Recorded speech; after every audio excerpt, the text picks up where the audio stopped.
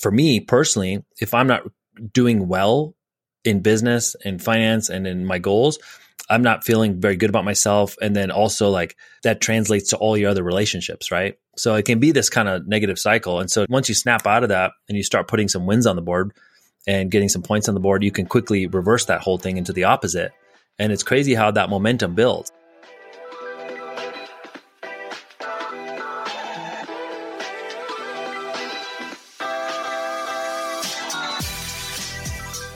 Hey y'all, it's Eunice Garcia, the producer here at Housing News, and today we have a conversation between Clayton and Neel Dhingra, the Chief Executive Officer at Forward Academy, where he talks about how he grew his business using social media, how he went from being 35, drowning in debt with a failed business, to now being 40, a millionaire with a successful business. He also explains why the company we keep can affect your success and what he learned as an originator in 2022. Enjoy the episode.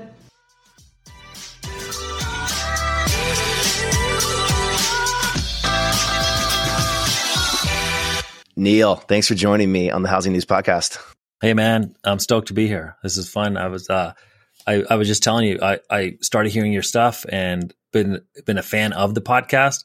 So then I was like, man, I got to collaborate with Clayton. So I shot you a DM, and then a couple weeks later, here we are. Dude, it was perfect timing. I think one of the most important topics of 2023 is some of this entrepreneurial focus and having the right mindset and preparing yourself and preparing your business for, you know, what might be a tough year in 2023 for some businesses, but like there will be a trough and there will be another side of this. And without the right preparation, without having the right tools in the toolkit, without the right mindset, people will miss that opportunity to grow as this market, you know, finds its footing. 100%. And, you've talked to people who have been in the game. You've been in the game for a while, and I've been in this industry, 20 years now, and it's all about peaks and valleys. And the highs are really high and the lows are really low, and it's a roller coaster of cycles. And it makes people nauseous a little bit now, when you see these extremes. I just got back this afternoon from Las Vegas. I was out for the ICE Experience Conference, used to be the Ellie Mae Experience Conference, and had that conversation with more than a few executives. And it's pretty clear when you kind of get up to some of the C-suite leaders who have been through multiple cycles, that like 20 and 30 year horizon, like there's preparation, but there's still a confidence level that, hey, we know how to navigate a cycle. We'll figure out how to use it to build a stronger business on the other side. I mean, yeah, it doesn't mean that people aren't a little bit hesitant and aren't reducing cost and doing the things that are necessary. But there's a level of confidence that I've kind of found exhilarating, to tell you the truth. I was traveling with my wife and I was on the plane this afternoon, and I'm just like, hey, I don't always feel different coming back from events, but this event, I'm coming back feeling aggressive and motivated. Like I'm ready to put my foot on the gas. And I think the reason why you see that kind of confidence now is they've been through it before, but then anybody who ran their business well probably saved a few nickels over the last, couple of years, right? That 2020, 2021 cycle was a boom like I had never seen before. I mean, it was insane. And right. So there was a lot of just excess as far as earnings go, but at the same time, not the excess as far as what I'm seeing from the seasoned group of like, hey, let's plan for the future. This ride will end. We're used to this ups and downs. So this is great, but we know what's coming. And no matter how many times that cycle, it still catches you a little bit off guard. And this one did, because of the speed at which rates rose. I mean, we went from 3 to 6 in probably I don't remember, 60, 90 day window. That is historical. I mean, that speed of the rise, right? So it's not necessarily saying that 6 and 7% rates are the death knell. Well, not necessarily, but when you go from 3 to 6 in 2-3 months, the market doesn't have a time to adjust. And then you're in shock for the next 90 days, right? Because everything's trying to catch up. Yeah, that kind of velocity is what shocks the market. But yeah, and it's like, history repeats itself, but it doesn't always look the same. And this was a level of velocity we haven't seen before. Yeah, so that caught people a little bit off guard. But once you adjusted, so now we're rates started really rising second half of 2022, and they continued into the end of 2022. And then we saw a little relief in January. And I literally see people's moods change based on, inflation data now. You see good inflation data, meaning it's coming down. People start getting really hyped up for the future. But I think they've come to terms with now, okay, we see this. We see that mortgage rates are tracking inflation. We listen to Logan. We know how this works. Okay. So we know that when inflation cools off, here's what's going to happen. Also, I think a lot of people, once they dug into the data, they got comfortable with the fact that the market isn't going to crash. This isn't another '08 scenario. So I think now, we're into this a little bit. The true players, the weak players got shook out, and that has to happen. I think we reached a peak in terms of licensed LOs in April of last year. So that had to come down a little bit, which is normal for any market. But I think now the guys who are there who are looking ahead, right? They know right now we're in a tough season, but they're looking to the second half of this year. And when I look to the second half of this year, I'm pretty pumped up about the opportunities ahead of us.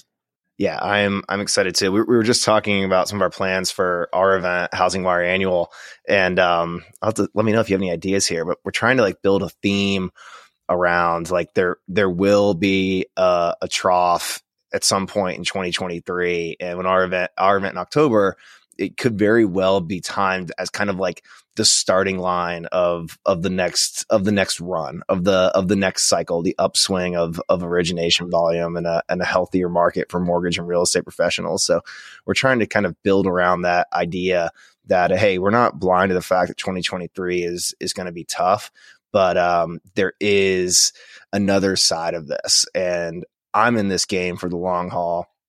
The folks who read Housing Wire and come to our events are in this for the long haul.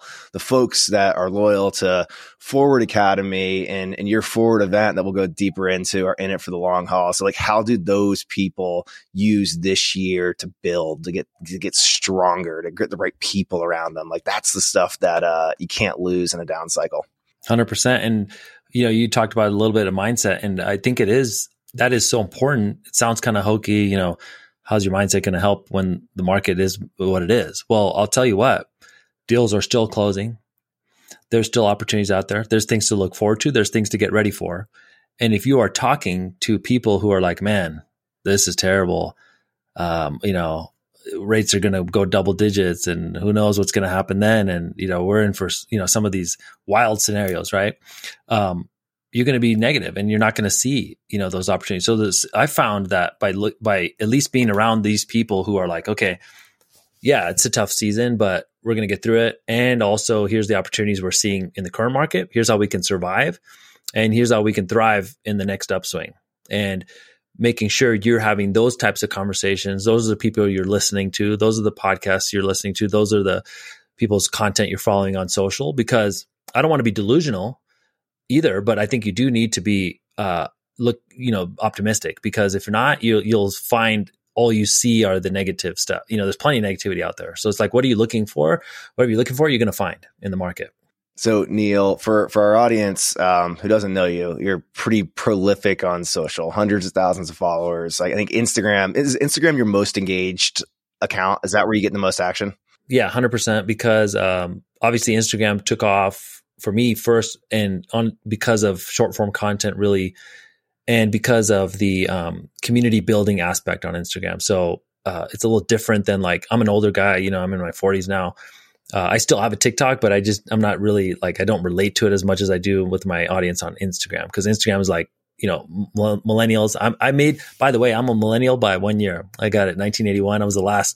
I'm the oldest millennial in the room normally, but it's the biggest segment of millennials on that platform right now. And there's a great community building feature because you have feed content, you have stories, and you have direct messages. And it's a great way to stay in contact and really build a really cool community. My team at Housing Wire calls me a geriatric millennial, and I'm 85. You're really geriatric, man. Yeah, man. Tell them that Neil's got you beat. Yeah. Just barely made it. Okay, so to frame this conversation, I'll preface this. I know you kind of flywheel your content. I use some of your Instagram content on Twitter. I follow you on Twitter, and Twitter works better for this conversation purposes. So I pulled some of the tweets that I thought were really interesting. And this one kind of flows right into you talking about like age and mindset. So there's a tweet that you posted, things I know in my 40s that I wish I knew when I was 21. And it kind of goes into your circle directly reflects who you are as a person. If you're friends with broke people, you'll stay poor. Friends with smokers, you'll smoke soon. Friends with alcoholics, it's a matter of time until you drink. Same goes for rich, successful, and happy. Thought that was a really powerful message. So tell us a little bit more about the things that you've learned that you know in your 40s now that you wish you knew 20 years ago when you were starting in the mortgage industry. Yeah, that's a great question. I think it's obviously being around the right people who are thinking about growth, who are thinking about new ways to do things, innovating, and then all of a sudden you start. So like I didn't consider myself a really creative person, but when I started following people and learning from people who are creative, I got better at it. I remember even on Twitter you bring up, right? I wanted to get better at writing. So I started tweeting. And so somebody told me the other day, like, hey, Neel, you just now are starting to get some engagement on Twitter. How did that happen? Well, I went to my main page and I look at the top and it says there's 5,200 and some odd tweets. So I just screenshotted that and I was like, here, this is how you get good at Twitter. You literally tweet 5,000 times over 3 years. And then eventually your writing isn't bad. Like it's decent. Right. And then now I still have a lot to learn, but it's just being around the right people, doing new things. And the reason I started doing that was because I got burnt out on a lot of the traditional stuff, but I started doing that stuff 38. So like, I wish I would have started, imagine where I'd be if I started doing that when I was 28. Right. And so it's never too late, by the way. I had a guy speak at my event recently to my group which is like a high level group of realtors and LOs. And this guy's in his 50s. His name is Chris Doe. And he didn't start his YouTube channel till the late 40s. And it's blown up and he's changed his whole life and he loves what he does. And he's educating, millions of people, millions of subscribers on YouTube now. And he didn't learn that until late 40s. And so I don't think it's ever too late. But the thing is, I wish I would have done it a decade before. I wish I would have, started trying new things and learning more. I think that's the biggest thing that when you talk to anybody who's found success with anything, if you ask them what's their one regret, like, I don't have any regrets. I'm like, okay, well, foot to the fire. What is your one regret? I wish I would have started sooner. That's it. Right. So I wish I would have hung out with people who are doing X, Y, Z and learned from them. And so once I started that in my late 30s, it totally changed my business. I was able to, 10X my business and income and team size and opened up all these new opportunities where I was able to start an education company. I mean, I would never thought I'd be an educator. I was an introvert. Like I don't even post anything on social media. And all of a sudden now I'm teaching people about how to do that. Right. So all these kind of opportunities that you don't even know exist can be there for you if you're around the right types of people and if you're consuming the right type of content. So I love Twitter for that purposes.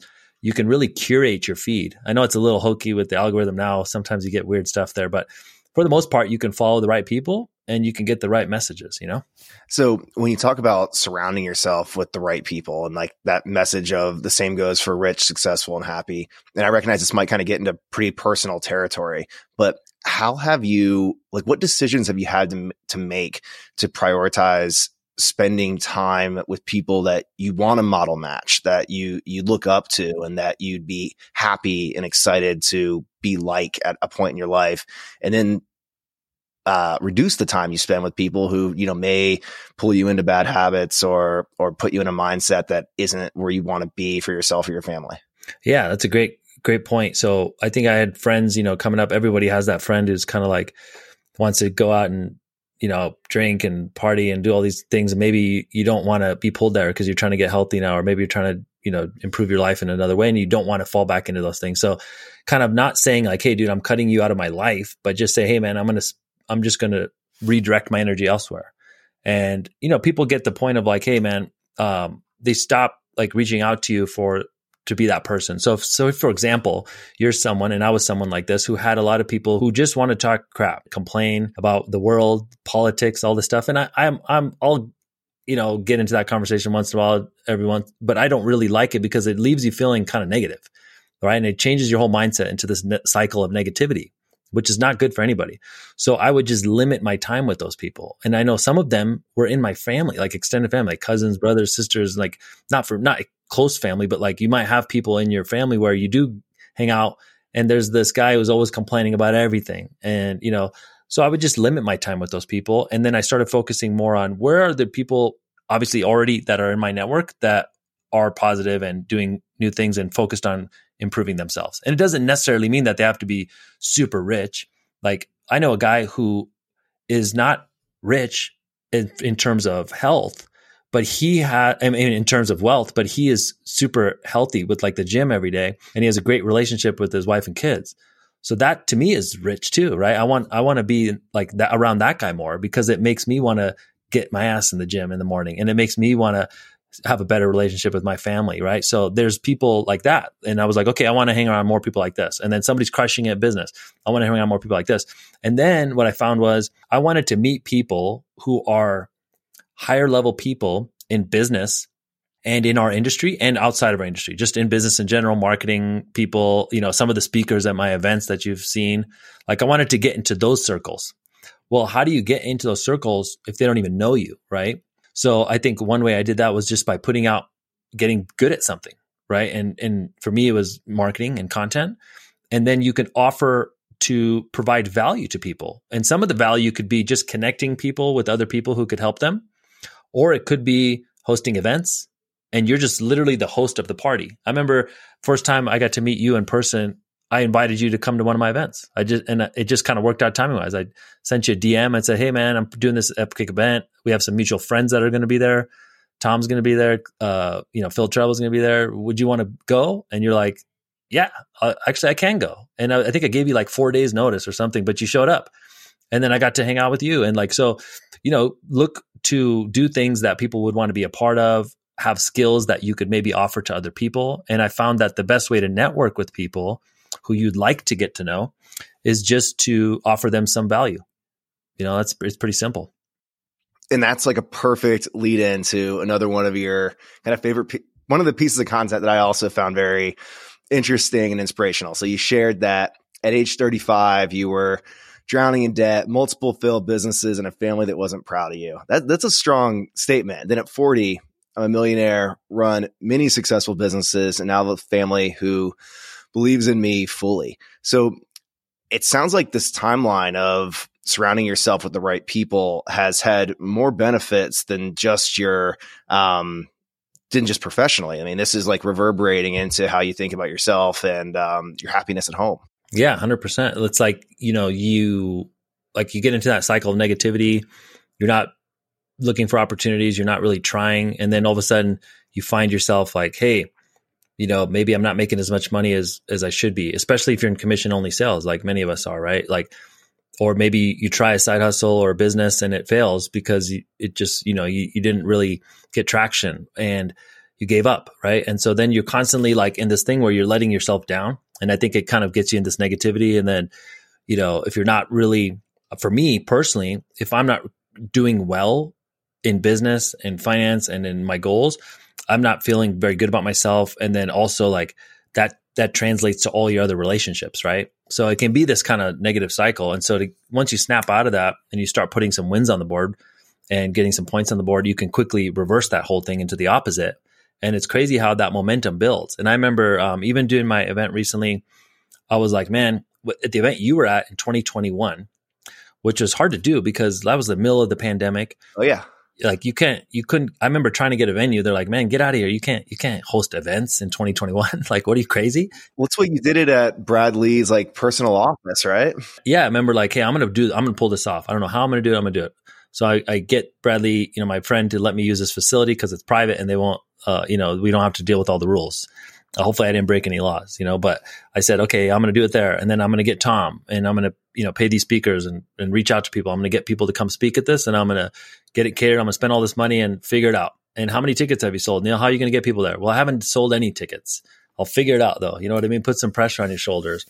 And then what I found was it was really hard, but it just personally invited people and I got there. And I remember thinking at that event, like, oh man, this is amazing. I like pulled this off. I didn't lose a bunch of money on an event, which is normally, if you ever do events, your first event is usually a money losing proposition because of all the costs associated with events. I was like, man, I didn't really get hurt that bad there. I got to meet with people and I did it. Pulled off an event that people flew from all around the country to see. And it was in the middle of a pandemic and it was great. Cool. then I was like, man, it doesn't get any better than this. And then next year I did the same thing, but 10 times bigger with even bigger speakers. And, you know, I spent probably $500,000 on that event from my own pocket, right, to put that thing on. And it was wildly successful. Like people, I was looking at feedback from it from last year because we're setting up the website for this year's event, and the feedback was insane. Like, and this like unsolicited feedback, people sending you messages of like, man, that's one of the best events I've been to, or the best event I've been to. I learned so much. And thank you so much for doing this. You're doing so much for our industry. And it's just because it's different, you know? And so like, yeah, I think of like that momentum. Like you start with putting something on the board. Like, what could I do this week? Well, this week I could probably host a little meetup. So what's your goal? My goal is to, you know, host bigger events and make an impact in our industry. Okay, well, let's start somewhere. Because if I look at the end, the last event, I'd be like, how the heck can I get there? And a lot of people just see that and they're like, oh, I want to do that. Well, they didn't see the fact that I did like 14, 15 ones before the first one where nobody showed up. And then I got 14 to 20 events where maybe 8 to 10 people showed up. And then I got a little bit better and I didn't suck from speaking. You know, like you start to get slightly better, you improve your network. It's just like that momentum keeps building. And then you get more confident too. And then I think that confidence leads into now you get more business. Now you do have the confidence to start that side business and it takes off and you just start winning more. I think like winning in and of itself is like a momentum thing. Yeah. And so I think like one of the things that makes you unique is that you're not just a content creator, and like the content creation takes a lot of time. Event organization takes a lot of time. You also originate mortgages. And so like the value you're bringing to the audience, the value you're bringing to your followers is the expertise that you've developed with 20 years in the mortgage industry. So as you thought about branching outside of the playbook you had been following for the first 15 years of your career, were you thinking about like mortgage industry objectives? Like, all right, this event's going to help me recruit, or this event's going to help me build relationships with my referral partners? Or were you thinking this is business diversification? Like what mindset did you go into this stage of your career with? Yeah. So 2018 was like that kind of low point of like, hey, and if you remember, anybody listening or watching, 2018 was a bad year for the industry. A lot of layoffs. Wasn't anything as bad as last year, but there was definitely rates had gone up into the fives, and sounds kind of cool right now to say fives. I wish we were in the fives, but I remember at the time it was like, man, this is a tough year and it was slow. And I was like, I need to do something different. So I started doing the content stuff. But when I got into starting to do events and micro events, I was thinking first and foremost, I could use it as a way to get more referral partners. Like what do real estate partners need? They would love help with marketing and growing their business. Like that's their number one need. If you ask any agent, like what's your number one need in business right now? I need more escrows. I need more clients. Okay, cool. Well, what if I hosted a little workshop where we could do things that would get you more clients, where you could learn some new tactics, right? So in the beginning, it was like, hey, let's get realtor partners there and let's educate them, right? And help them. And then follow up afterwards and you maybe get some business out of this whole thing, right? And it was more like, hey, just give value. This is a high level of giving value. And then also saw that, hey, if I am somebody who's not known and I'm not a speaker, how do I accelerate that factor of like being known in the marketplace? Well, you could be the host of the event. Like say I want to be a speaker at all these events. Well, nobody's going to call me to speak because they don't know who I am. They don't know about my expertise. And maybe I'm not even an expert yet. And maybe I suck at speaking. Well, you don't have to be the best speaker and the best teacher in order to just host the event. So my first thinking was like, what if I just brought in some great minds and my speech maybe is not the best one of the day, but I'm the host, and that's how I was thinking. So earn your stage time that way. Yeah, like you literally nobody put you on their stage. You build your own stage. You know what I mean? So I started thinking like that, and I saw how people just treat you better, right? They're like, oh man, you hosted a great event. Would love to chat with you. Here's some more opportunity to come your way. Right? We're thinking about doing this development and would love to talk to you about it. Well, hey, why am I getting that conversation? Well, it's because they saw me doing all this cool stuff. Right. So I think in terms of my first thought was business development, but then what happened along the way was a lot of people within the industry started asking for help with the very same thing. They're like, hey, you do all these videos. How do you do that? And I'm happy to jump on a Zoom call and I'm happy to send people a DM response of the equipment I'm using, or here's a script idea or whatever. But it got to be the point where like maybe more than half of the messages I'm getting are from real estate and mortgage people asking how to do marketing better. So I'm like, man, this is literally, like there's a voice up there telling me, hey, you're teaching people things and they're asking for more and you can really help these people. So my first thing was like, okay, well, maybe I could put together a little course for these people. I was not trying to like, hey, I'm going to become a course seller and, quit mortgages. I was just thinking, hey, I love this part of my job more than anything else. I love marketing. I love content creation. It's my passion. And I could help people within the industry do the same thing. Like not even about the money, right? So I remember making a first product that's worth thousands of dollars and selling it for $300, right? Just because it wasn't really about the money. It was just like, hey, how do I help more people? And that product is now turned into like, we have 1,000+ students. But in the beginning, it was just a small community of LOs and realtors who wanted to learn how they could do content better and how they could get results and grow their business. So that is how like I got into education. But I wasn't thinking I would do that from the beginning. It just sort of happened. How has all of that experience changed your mortgage origination business? So if you found that internally you spend time in different places, more time on marketing and public facing opportunities, and like how's it changed the makeup of your team, the size of your team? Like give us a little more insight there. Yeah. So I grew in 18 to 20. I grew my team from like 3. It was like kind of like a mom and pop branch within a direct lender. And I grew that to 23 people just through personal brand. And, I wasn't really out there recruiting heavily, but just kind of selectively adding people and growing that. And we did a ton of business and did really well and still do. But what I kind of shifted along the way was like, okay, here's this education thing and personal brand building and education and trying to speak in more stages and do all that stuff. And then here's the mortgage business. Now, I would definitely make way more money if I just kept all my focus on mortgages because I was making great money. Like it's how profitable this business is if you can scale it, right? It's hard to scale, but when you do scale it, it's amazing. It's like nothing else, right? I vaguely remember you dropping a W-2 on your social media account a few years ago. Yeah, because sometimes people would say, well, who are you to teach this stuff? And you probably don't do many loans. I'm like, well, actually I do. And you don't believe me? Here's my W-2. You know what I mean? Maybe that was a bad move. I don't remember. I don't do that anymore. But I remember at the time, people paying attention like, oh, okay, well, maybe I should listen to what Neel said because obviously it's working for his business.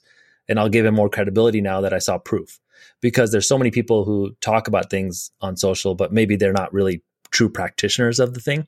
So then it's just theory. And everything I'm talking about is actual stuff I've done that worked. And is still working today, right?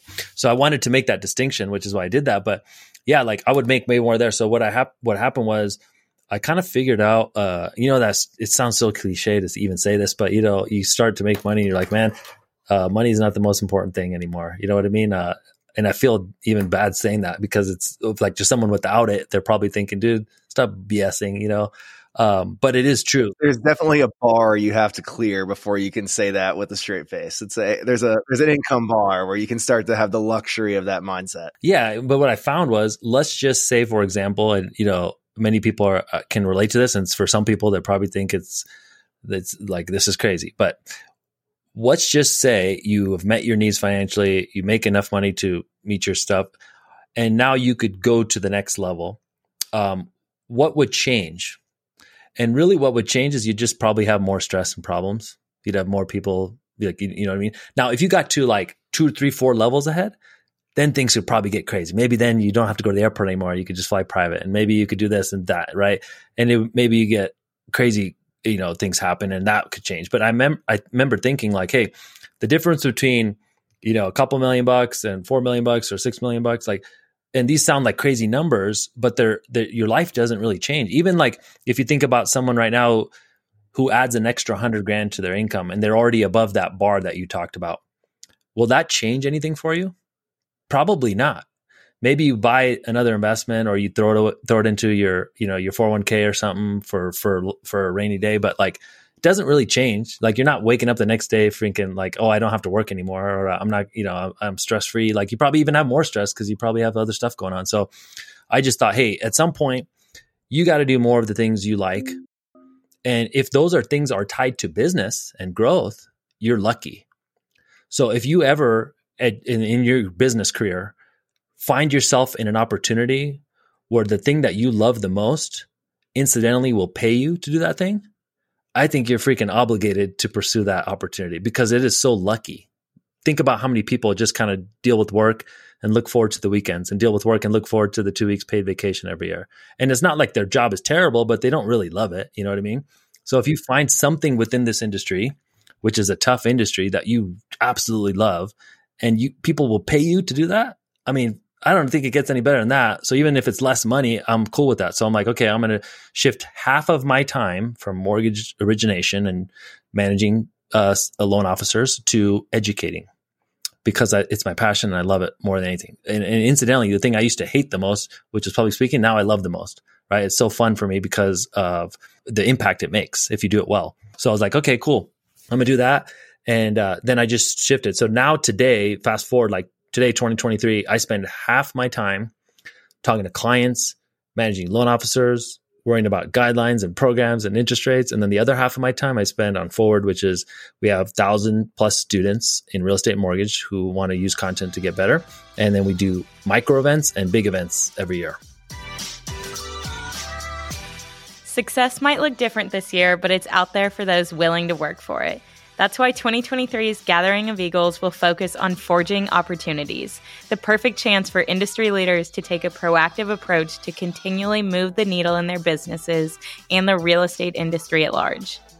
Gathering of Eagles will bring together the nation's top residential real estate CEOs, presidents, and C-level leadership teams to grow, network, and set the pace for what's next in our industry. 2023's GOE is at Omni Barton Creek Resort in the Rolling Hill Country of Austin, Texas from June 18th until the 21st. Learn more and register your spot on the events page at realtrends.com, and we can't wait to see you in Austin.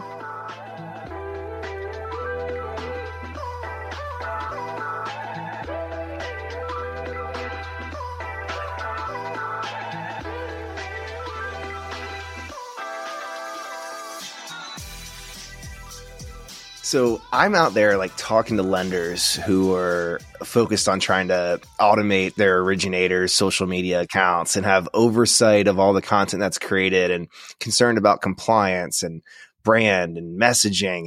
And you're playing a whole different game. So how have you figured out the dynamic, and were there any kind of speed bumps or potholes as you built this public persona and started to allocate your time 50% between the education and events business and the origination business, and how has that worked with the direct lender that you've been partnered with? So incidentally, with me spending even half the time growing my brand and business, it leads to so many opportunities that come easy.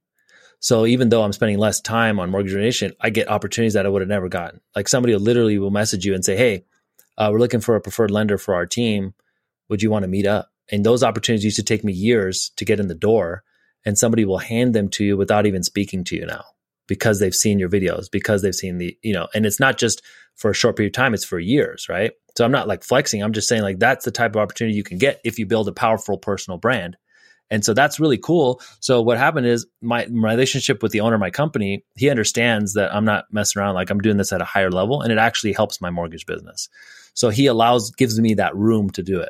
Did he see that in year one though? Because it's like, Neel, get your ass in here and tell me what the heck you're doing on Instagram all day long. Like, was there ever that moment? Yeah, for sure. He was not a believer. He was like, man, hey Neel, I know you're doing a lot of social, but make sure you take care of the clients and make sure you're doing this. And I'm like, yeah, Chris, I'm doing it. Don't worry.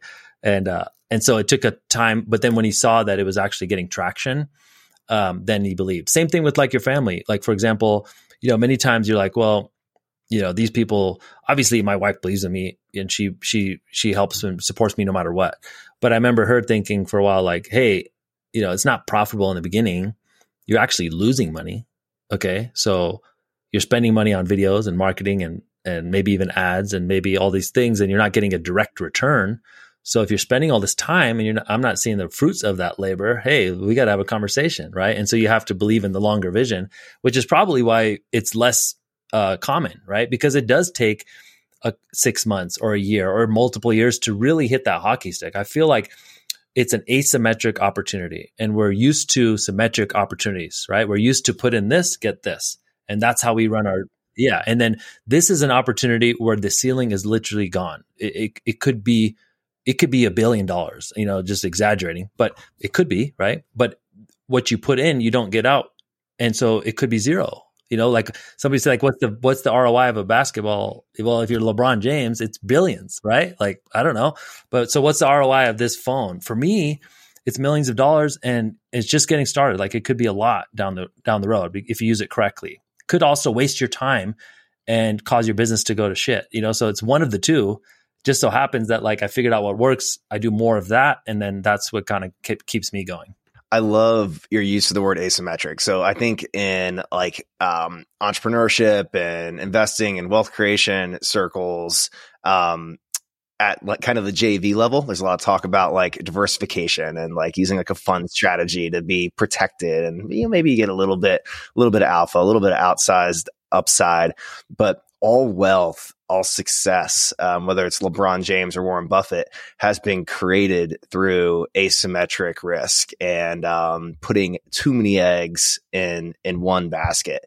And ultimately, that's where like outsized performance happens. I'm seeing you play a different game. You're making a bigger bet on yourself. You clearly have a pretty high tolerance for delayed gratification. Is that something you've thought about before? I think there's two things to that. One is, you have to understand it's a long game. And, listening to people like Gary Vee, for example, who would say, hey, play the long game. Don't worry about the short, the short-term things that people are always concerned with, and that the people with the longest time horizon win. And if you think about, if you follow the right people, this goes back to our beginning of our conversation, like following the right people and listening to the right people, like all these people who you talk about on Twitter and all these things, like a lot of them will tell you the same thing over and over. It's like, long time horizon, patience, and, being impatient with your daily activities, but patient with the macro, right? And thinking bigger. And so in the beginning, that sounds like just hocus pocus, because you're like, man, I need to get paid now, right? Because our industry is very transactional. It's like, hey, what's your pipeline this month? Oh, it's not good. Well, you're not good. Okay, well, that's a hard business. Like, you're as good as this month's sales. Okay, so wait a second. All that 20 years of service doesn't matter? Well, that's literally the industry treats you that way. I mean, we saw a billion-dollar company, multi-billion-dollar company fold this year, right? What was it? Finance of America, public company, just closed the whole thing. All that value evaporated. Why? Because sales went down and they didn't manage it right, or I don't know the whole details. You probably know, but like, that's crazy to see something that was valued so valuable. All these people just gone. And so that's this industry. It's the other side of asymmetric risk though. And it is like a lot of business operators, especially mortgage banks by design, use leverage as part of the model. And that is asymmetric risk. It's just the other side. It doesn't always, the delayed gratification, the long horizon, the creative thinking doesn't always work out. But in some scenarios it does. So I think here's the answer to the question, and many people would understand this, or could maybe get a better understanding because of this. When you think about personal brand and marketing, in the beginning, you don't have to think about it as financial risk. It's just your time. So what do I have to give up? Well, I got to give up a hobby. I got to give up Netflix. I got to give up, whatever, maybe I have to go to work all day, and then at night after my kids go to bed, I'll spend 2 hours working on content. That's how I did it in the beginning. And then kind of doing both things, right? People start side businesses all the time because they're passionate about something, and they didn't necessarily have the time to do it, right? But they made the time, right? So it's really just your time in the beginning. It's not like it costs a lot of money. You already have a phone. If you don't have a light, it's $100. If you don't have a mic, it's $100, right? So you can start with just what you got and just start unlocking the knowledge, and then practice. Like, you suck at first, you get better. It's just reps. Like, when I first started speaking, mouth goes dry. I could barely talk, right? Very awkward. And then a couple of years later, you're like, okay, I got this, right? You don't get nervous, right? So it's just the same thing on video. So I'm thinking like, hey, in the beginning, it's just your time. And then you'll get opportunities that come up along the way where, yes, there's an event coming up. Should I go big or should I go home? And I'm like, well, I'm going to go big. And the confidence to do that comes from the micro wins along the way. So I think you got to get some wins, because that builds your confidence and your risk tolerance, because now you've already made small bets on yourself and you came through, and now you can make a bigger bet. How do you think about like self-auditing though, in a scenario where you have you have the entrepreneurial mindset, you're willing to make bets, you're willing to bet on yourself, you're willing to have a long-term mindset. But I've done things that have failed, and I've said, all right, time to cut it, on to the next one. And I'm sure you've had the same experience. And I kind of watch. I follow a lot of originators on social, and there's some people, that are a couple of years into content creation and it just ain't getting any better. So how do you, how have you self-audited, and how have you thought about like, all right, I'm trying this tactic. I'm going to see it through. I'm going to do it for 6, 12, 18 months, but there's a point where you have to cut bait and move on to the next tactic that is going to that you might be better at. So how have you self-audited and thought about what are you great at? What are you not great at? Yeah, I think that's a great point, because you might be going, really, you might be going in the wrong direction. And then now you're going further away from your goals, right? And you have to cut that off and get back. So I think here's how you could do it. Obviously, it takes time. So you want to give it enough time. But at the same time, if you're not seeing any traction whatsoever, you're not getting the business results, then you need to pivot and you need to work on improvement. So for me, when my stuff was not reaching people, I was like, how do I get it to reach more people? How do I learn more? Okay, so I was constantly obsessed with like trying to figure out, how do you make this work, and pivoting. And I see a lot of people, to your point of like, hey, they've tried it and it's not working. Well, maybe you didn't pivot. Like maybe you didn't improve. And then for some people, maybe you're just not going to be great on video, and that's okay. Maybe you're great at writing. Maybe you're great at like, you don't even have, one thing that people don't realize is on social, you don't even have to be in the videos. You could shoot what's on the other side. I know real estate agents who are deathly afraid of being on video, and they just started simply highlighting properties and talking over, or just putting music over it. I mean, that's a simple strategy, literally like in Texas, right? There's a lot of people that do that. Yeah, there's like a guy who's like doing videos like between like Waxahachie and Frisco, and like these amazing houses that are expensive here, like $700,000, $800,000, $900,000, but like people from the coast look at and they're like, oh my God, this is like a $10 million house, and it's not in Waxahachie. But yeah, I know exactly what you're talking about. Yeah, you don't even have to be in the videos, right? Or you could write, or you could curate, or you could partner up with people that are great on video, right? And you could do something together where you run the back end and they could be the public facing person. So there's all kinds of ways around it. But I think like, yeah, if you don't have traction, you gotta pivot and figure out. And then the other thing is if your stuff is working, you'll know. Like people will reach out. I mean, even when I had a small audience, people would reach out and say, man, I love your stuff. And it's not just like once in a while. It's like, hey, you're getting kind of consistently decent feedback, and the feedback is not just your parents or your sister. It's like, hey, random people you see are telling you that they like your content, and then now you get empowered to do more. And so you should see those like hints along the way. And it doesn't take hundreds of thousands of followers to change your business and change your outcome if you're selling real estate or selling mortgages and in certain markets. I'm like, let's go back to Waxahachie or Waco, for example. If you're hitting hundreds of realtors every single week, you could own that market. And the vanity metrics might not be what you see from social influencers, but it doesn't mean it can't work for you. Yeah, that's a great point, because people in content are used to like viral tweets and viral YouTube videos and viral reels and TikToks. Okay, well, that's cool when it happens. Let me give you the truth of the matter when that happens. Half the audience is overseas. Okay, when something goes viral, if I look at the real analytics on Instagram, half the audience is in freaking India and China and Europe. Like, okay, well, those people are never going to do business with you. It's cool. The number looks cool. A 1 million views or 100,000 views. Okay, so let's immediately discount half of that. Next is they're in different markets all throughout the country, whatever. So like I've had honestly more impact from videos that didn't do well according to the algorithm, but the right person saw them. So like you said, it's the business partner in your market that saw that video, or it's a friend of a friend or a client that watches your stuff. For example, like on Instagram, I found I get the most conversations started from Instagram stories. Instagram stories only reach a fraction of your audience. At best, 10%, sometimes 5% of your audience when you get to big numbers. So really, if you have 100,000 followers, it looks cool. When you post an Instagram story, you're not reaching anywhere near that. You're reaching 5,000 people, 3,000 people sometimes. And so that's not that many, of people. That's 3%, 5% of the audience. And that's if you do it well, and it's even lower. And so you have to put it in perspective of like, these are your most engaged people that watch your stuff. You're staying in contact with them. What other efficiency could you have? Like where you could just literally open up your phone and in 15 seconds, relate with 1,000 people. Like that is the real number of the people who are actually engaged. And if it's 10 people in the beginning, that's still efficient. If it's 100 people, it puts it in perspective, especially when you look at live events. You've been there, you're sitting on their stage and you're looking at 100 faces it's a lot of impact. That's a lot of people. Yeah, no, events are, I can relate with you there. I mean, they're a high impact, high risk, high reward. The emotional high on the end of a successful event is something that's like hard to replicate anything else in business. It's a cool thing to do.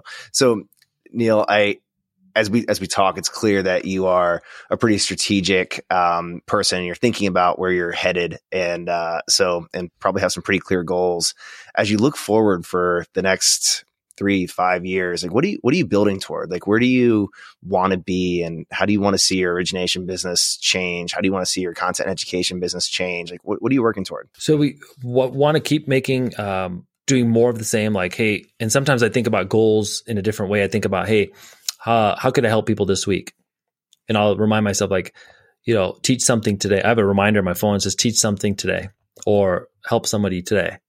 And, so yes, I have great big goals, but then at the same time, those don't mean anything if you're not doing the micro things every day. Right. So, it's obviously stay focused on like continuing to do the things that have served me well, which is, teach and post things and help people. Right. And then the other part of it is like, how do I make a big impact within the industry? So initially it was like, hey, you could recruit, you could, build your sales team and help more clients. Right. But now on the education side, I could help thousands of loan officers get more clients. Like if you know what I mean? So I'm going to do both for now, but I'm thinking like longer term, there's probably more impact on the education side. And then on the loan side, continuing to work with the people who have been loyal to me, you know what I mean? Who have helped me and I want to help them. So, giving those people outsized return for sticking with me, meaning like, hey, if I've got LOs that have been working with me, I want to see them, really do well, right? I want to do everything in my power to make sure that they do well because they've been with me since kind of the start, and I think loyalty is a big thing. So I want to help people who have worked with me and then obviously make a bigger impact on the education side. I think, next step is obviously what I've noticed on education is it only goes so far and events only go so far if there's no action, right? And there's only going to be a certain percentage of action takers. I get that. That's why it works, right? Because most people don't do anything with the information. That's the status quo. But what I want to do is help people take those action steps. So, doing things that are not scalable. Like, okay, I have an event that's micro. Nobody even knows about it really, where 10 people who are in the education program, which has over 1,000 people, come to my office for a weekend. And we literally go through the entire playbook and shoot the videos together with my entire media team. The best of the best people I've worked with in the whole time. We all get together on a weekend. And that's just for 10 people. Now that can't be scaled because I can only do it with so many people. But it's cool because when those 10 people leave, they've got their stuff dialed and they leave with actual videos. It wasn't just education. It was like, no, we did the thing that Neel talks about. And it's part of surrounding yourself with the people that inspire you, and you're teaching them, but you're also probably learning from them as you go through this process. Yeah, it's super fun. We workshop ideas, hey, like give us an idea of a content. Like let's learn this framework of how we write really compelling hooks for videos. And then one of the guys in the class who's brand new to this comes up with something amazing that I didn't even think of, right? It's cool, just the collaboration. And he probably wouldn't have thought of that at his desk in front of his, Encompass screen. He had to get out of there and get around, like you said, around people who are thinking and talking about marketing. And now all of a sudden he's inspired because we've spent the last 2 hours writing, hooks. Same thing, like, you get into that zone. I think it's called the flow state for creatives. They always talk about that. So when I want to do a lot of writing for Twitter, for example, I got to get like the right frame of mind. So I'll have to like, hey, put some instrumental music on, sit down in a quiet spot, give your mind some time to think. And then all of a sudden you have no ideas. 20 minutes later, you have a ton of ideas. It just starts coming to you. So, you can definitely so what I think about future is like doing more high impact things like that. They're not necessarily scalable, but they make an impact because those few small people are now going back to their markets totally different with new information and action taken. As you think about the the people you need on your team to get to the next level. And I love the message of loyalty, seeing the LOs that have been with you for years continue to grow and scale with you. What do you need those people to learn to help you take the business to the next level? Or what do you need on the content side? Do you have to recruit more or train people more? Like, who do you need around you to be the Neel you want to be in 5 years? Yeah, it's definitely help, like from the obviously salespeople, meaning like, hey, loan partners that could help you originate. And, as you get more opportunities, you may not have time for all of them, right? So you want to still take care of clients that get referred to you. You need more help. You got to hire more people. I've noticed that was one thing I ignored at the beginning of career of like, I didn't understand the value in culture and people. Like, how do you build a good team? And then how do you retain these people, right? Because they're not all like you. Like I was always like, hey, why isn't this guy working so hard? Or why isn't this gal doing this? Because they're not like you, bro. That's why you're the boss. You know what I mean? Like that's a hard lesson. Or motivations. Yeah. Like what motivates them? Well, what I found is not always money, right? And you know this, like it's like having fun people to work with, being part of a mission, serving people. Like I remember us having a conversation at my event and the team was there and we're like, they had just worked like, 7 days that week, no time off. And some of the days were like 12-hour days. And we got to the end of this thing, like you said, it's like kind of like a high, like, hey, we did it, team. And I was like, well, the only way that we were able to put in that level of work and not get burnt out and tired, I know you'll probably be tired tomorrow, but right now you're still, on this energy kick, is because of the purpose of what we were doing. We were making a really big impact and it was working. And so you'll find that you'll get these people to rally around you and do that. So yeah, doing more, building really good culture, good people, not just growing for the sake of growth, but finding like the right people on your team is super important for me. So that's one thing. And then the second thing is like, I think you could grow so fast that shit breaks. You know what I mean? I've seen that happen. Even when I went from like that one event to 10 times bigger, a lot of things broke along the way. I figured them out and I learned many lessons. Some are costly lessons, but like you do learn that, kind of a measured growth approach can sometimes be important as well. And I go back and forth between the desirability of measured growth and, growth at a rate that causes growing pains. And I think that you earlier mentioned like a level of pressure. Like there's like a bell curve where if you don't have enough pressure, you're not growing, you're not being successful professionally, you're not being your best self. Then there's a level of pressure that's like optimal. That's like pushing you and your team and the people around you to achieve everything they possibly can and operate at their fullest. And there's a level of pressure that starts to become counterproductive and like stress builds to the point where people are ineffective. We're ineffective. You get less healthy, you get less energy. And, but I think that if you can figure out your personal bell curve or the right amount of pressure, for me, that is a pressure level where there are growing pains and things break occasionally. But I don't know. It's something I think about a lot. Yeah. And what's cool about this is you understand because you're an entrepreneur, you started ventures and like you said, some have failed, some have not worked out. Part of the pressure and that you like or you become accustomed to is not knowing how it's going to work out. So sometimes someone will say, well, what are you going to do this and this? I don't know if it's going to work, but that's part of the fun. Like, and I have a high, odds that it's going to work out when I do something. But like you said, there's probably going to be some stuff that doesn't work. Maybe there's some change coming that I'm not even ready for. Maybe somebody's going to cancel on me, the day before they're supposed to be there. Maybe other shit's going to happen. Someone's going to quit or some bad things, knock on wood, but shit happens. So like not knowing and then being able to like still pull it off when these things happen, that's like part of the fun too. And you might think of that as like, oh, that's stress and pressure. Maybe you like that. You know what I mean? Like you said, there's a pressure that's optimal for you. And maybe that's part of the excitement because if you knew how everything was going to work, that would be kind of boring for me. Absolutely. Yeah.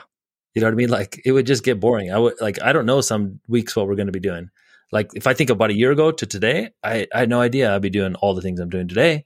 But that's what's cool. Like that was, and next year, the fact that that's a possibility for the next year is exciting. It makes you like pumped to keep going. Well, the good news is we both operate in the housing and mortgage industry where we're change and not knowing what's around the corner. It kind of seems to be the norm. So I think we found our optimal sector for the right amount of pressure. Yeah. And I was going to ask you before you wrap too, like when you talk to all these people, because you have connections within the industry, probably at the highest level.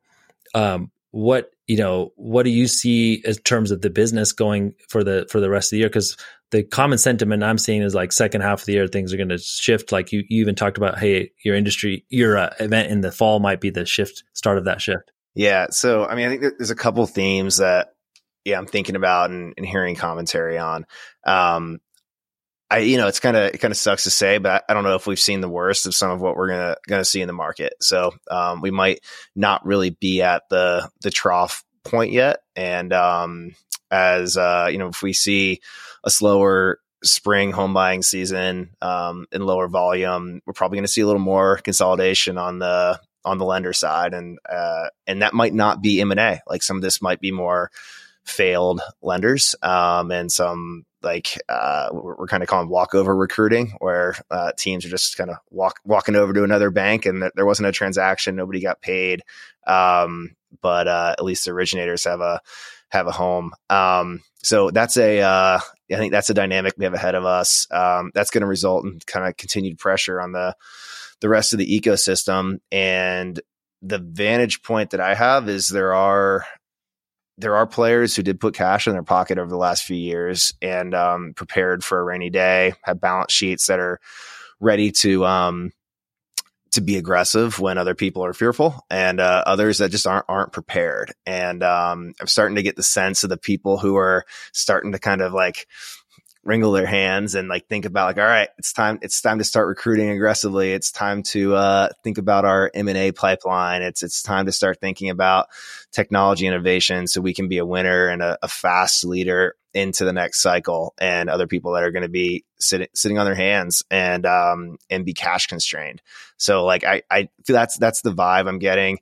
The one theme that I've heard several executives talk about in the last few months is the mindset of decide and commit. Like we don't go back and second guess our decisions. We don't go back and do Monday morning quarterbacking. Like we decide we are going down this path. We're reducing costs, and that's the right thing to do. We're recruiting originators, and that's the right thing to do. We're investing in technology, and it's the right thing to do. Once leaders start second guessing themselves as we get new CPI reads or Jerome Powell has some cryptic message, that is when organizations fall apart. So I think it's a really important time to decide and commit and lead your team forward. If you're leading a 3-person content team or a 3,000 person origination team, stability and commitment is going to be really important to decide who succeeds in 2023 when there is so much uncertainty in the market. That uncertainty can't be reverberated through leadership and ownership of businesses in the housing industry. That's huge. One of the things I heard too is lack of communication too. Renee talks about this a lot, narrative gap. And we were going through this shift, and I know a lot of people at other organizations, because I have friends at different organizations, they were telling me they haven't heard from anybody at the executive level. And we're going through this massive shift, the biggest shift we've seen in a decade, the hardest period we've seen in over a decade. And I haven't heard anything from anybody. And I need some help. I need some support. Maybe I just need some freaking shoulder to cry on for a minute. Whatever that is, you got to speak up, man. You got to let people know where we're going, what we're headed, what we're going to do. We're going to get through this. And so I think that's a huge piece of this whole leadership thing as well. Yeah. And even if that message is stay the course. And that's something I've been working on organizationally. Not every town hall, not every communication, not every email to the whole company is a change. Sometimes it's stay the course. Like we have the strategy, we've decided, and we committed. Keep selling, keep operating, keep creating. That is the message that I have for my team. And I talked to a few originators, like I'm kind of the painful side of the industry in the last few weeks, who heard from executive teams on a Friday that like, all good, just keep going forward. And then Monday there's a transaction announced and like the company is no more. And like that's the kind of BS that I think will like ruin operators for the long haul. And if those people pop back up running mortgage banks in 6, 12, 18 months, like God bless them. There's nobody following them in that direction. So I think honesty is incredibly important, but sometimes the message is just, we've committed, we are going forward. This ain't going to be easy, but stay the course. Keep going, keep going, keep going. Yeah, that's huge. I agree 100%. All right, Neel, thank you so much for giving us a kind of a look behind the scenes into your life and your journey as an entrepreneur and content creator and leader. It's been a lot of fun for me to see you grow over the years that we've known each other. And I admit I'm one of those people dropping into your DMs like, yo, Neel, what's that mic? What are those lights? Like, how do I look as good as you on camera? Come on, man. So thanks for all you do for everybody in the industry. Yeah, man. Happy to do it. And thanks so much for this episode. I think this is definitely a lot of fun, a lot of value in here too for people.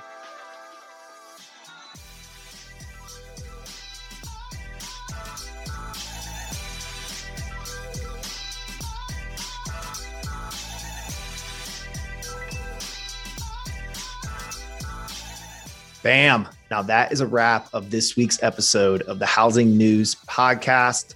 Do me a huge favor and go to iTunes and rate this show. And if you leave a comment, you better tune in next week because you might get a shout out. Thank you.